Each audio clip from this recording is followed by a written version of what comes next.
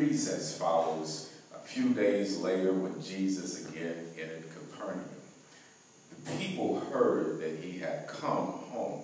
They gathered in such large numbers that there was no room left, not even outside the door, and he preached the word to them. So men came bringing to him a paralyzed man carried by 4 of them. Since they could not get him to Jesus because of the crowd, they made an opening in the roof above Jesus by digging through it, and then lowered the mat the man was lying on. When Jesus saw their faith, he said to the paralyzed man, "Son, your sins are forgiven." I love that text, that phrase, that statement, that powerful declaration that this text shares with us. And that is when Jesus saw their faith. Can God see your faith right now? Allow me to put a tag on this, and that is simply making room. Making room. Our whole nation is paralyzed right now. It has been crippled by the likes of something we have never seen before. We don't have any answers about where this comes from, and in a real sense, how to get rid of it at this particular time. It just happened. It's just here. Maybe that's how this man felt about his paralysis at some point. It just happened. It was just there. Life is full of interruptions, things we don't expect to happen, even when we do things that can lead to those things happening. Allow me to make it plain, nobody really smokes anticipating a diagnosis of cancer, but it happens. It becomes an unexpected interruption in life. We tend to operate from the premise that we are the exception and never really the rule. That it won't happen to me. We have witnessed this kind of behavior from people of all ages in regards to coronavirus. That sense of being invincible, thinking that it really won't happen to them. What about the people around you? What about the people you care about? You may survive, but what about your mom, your dad, your grandparents? In these times, we have to think about others and not just ourselves. And that's what we see in this text. That's what we encounter in this text with these 4 friends. 4 friends who have come together to help one friend who is paralyzed. They get information that Jesus is in town. How many of you know and believe that right now in our world, right now in our community, right now in your home, that Jesus is in town? I need somebody to understand that in the midst of this crisis called COVID-19, that Jesus is in town, that he is very present in this situation. These 4 friends must have heard about Jesus performing miracles. Therefore, they decided it was an opportunity to get their friend to Jesus to be healed. But upon arriving at the place where Jesus was, they discovered that there was no room, no access to get to Jesus. They were close, but not close enough. They have gotten their friend this far only to face the obstacle of a crowd standing in their way. The challenge of having other people who are around who, like them, have brought a loved one to be healed. It's crowded with people who are needing to be healed and people who just want to see Jesus. And in some ways, maybe there were some folk that were just nosy, just wanted to know what was going on. There was a crowd, there was a barrier facing them at this particular time. They were, in a real sense, carrying something of great concern to them. Their friend, they're carrying their friend. They are, in a real sense, carrying his hope. They're carrying his hope.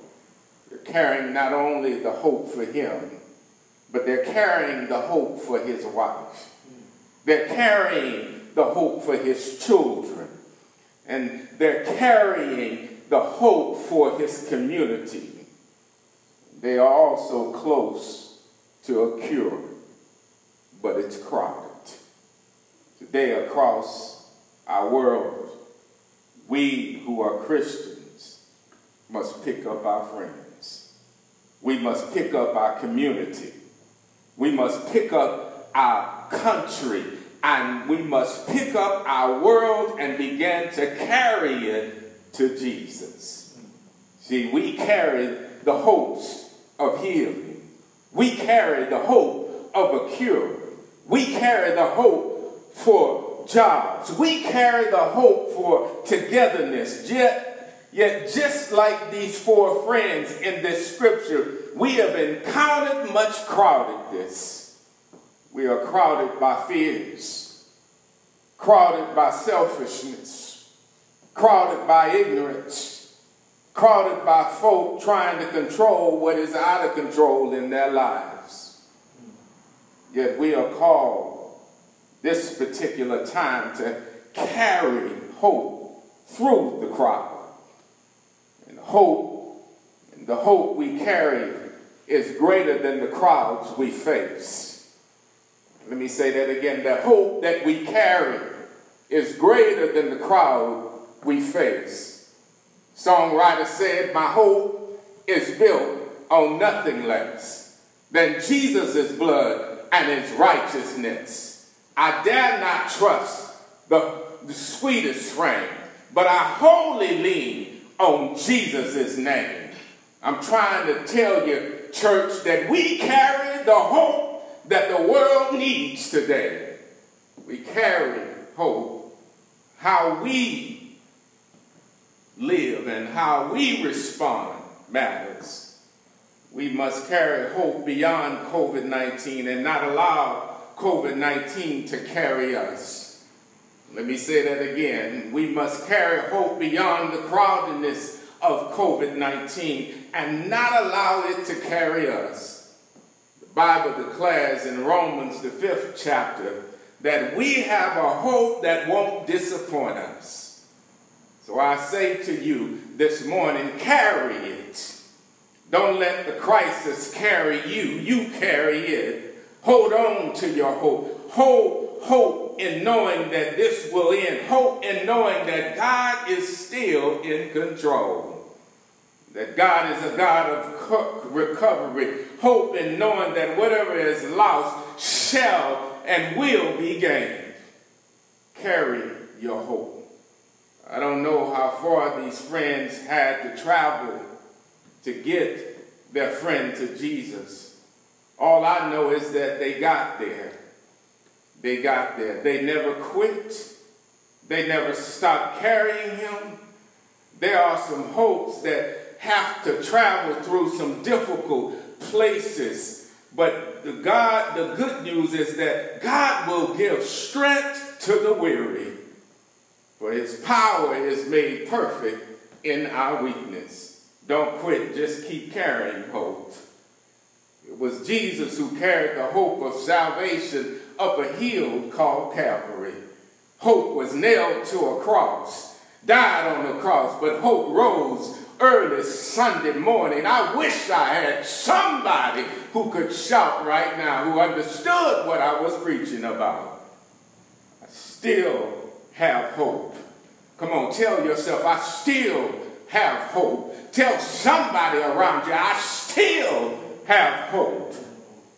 And we have been designed and created and made and fashioned in a way to carry hope. Even if we have to go through hell, just like Jesus did, we still know how to hold on to the hope that we need and the world needs. We carry this hope. You're made to carry hope. We already have a victory over what we experience in life. We just need to carry hope until we see Jesus. I believe I said something. We need to carry hope until we see Jesus. Sickness may come, but I'm carrying my hope. Disease may hit, but I'm carrying my hope. Financial setbacks, but I'm carrying my hope. I'm carrying my hope. Brokenness may happen, but I'm carrying my hope. These four friends had a destination in mind and was not satisfied with getting close. They wanted to get to Jesus. When we face trials, tribulations, our destination must always be Christ. We cannot be happy with partial accomplishments, satisfied with being in the crowd but not being positioned where Christ can heal us. We must get to Jesus. Get to Jesus. Right now, we must pick up a crippled country that needs hope and get it to Jesus. Regardless of what the president or our government officials are doing or not doing, we have something to do. We must pick up our elderly and make sure that they're taken care of. Pick up our children who are out of school and make sure they're taken care of. Pick up those who are in nursing homes and make sure they're taken care of. Pick up those who have lost income and make sure they're taken care of. We make sure we get them to Jesus. We must not stop at the doorsteps of a crowded place while carrying a crippled country. Let me say that again. We must not stop at the doorsteps of a crowded place while carrying a crippled country. That means we worship in spite of. We praise in spite of. We help those in need in spite of. We love in spite of. We support in spite of, and we keep believing in spite of. We get to Jesus by any means necessary. The text said that there was no room, but these four men believed in the power of the Lord so much that they made room where there was no room.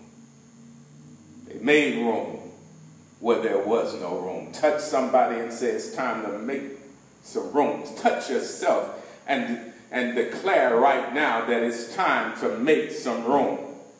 We can't be closed out by politics that doesn't benefit the people. We can't be closed out by greed in the middle of this crisis. We can't be closed out by notions of scarcity. We can't be closed out by ignorance. We can't be closed out by selfishness. We can't be closed out. Don't let the enemy close you out. We have the capacity to make room at all times when it comes to getting to Jesus. Our country needs us to make room. Our community needs us to make room. Your family needs you to make room. Things might be crowded, but we can still make room to get to Jesus. That's good news, church. Your miracle is in your ability to make room. Come on, declare, my miracle is in my ability to make room. Your miracle is in the room you make.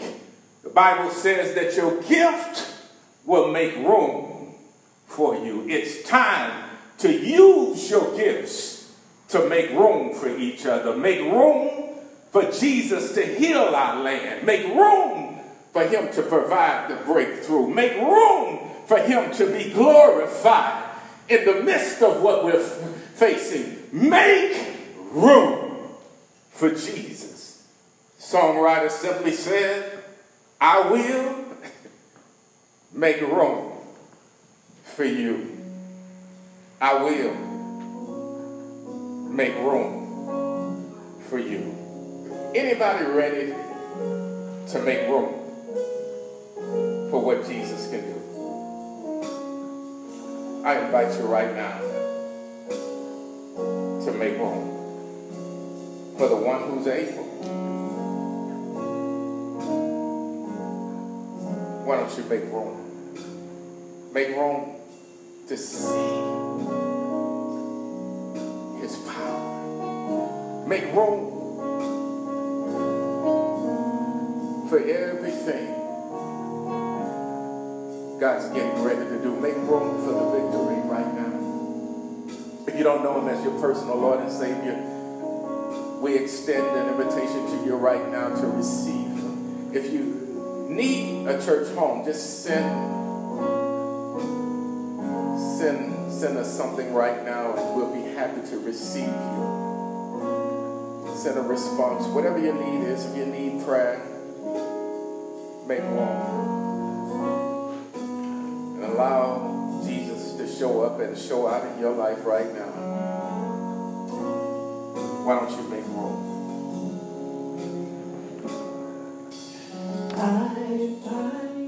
Hello, my name is Constance, praise team speaker here at One Fellowship Church in Waco, Texas.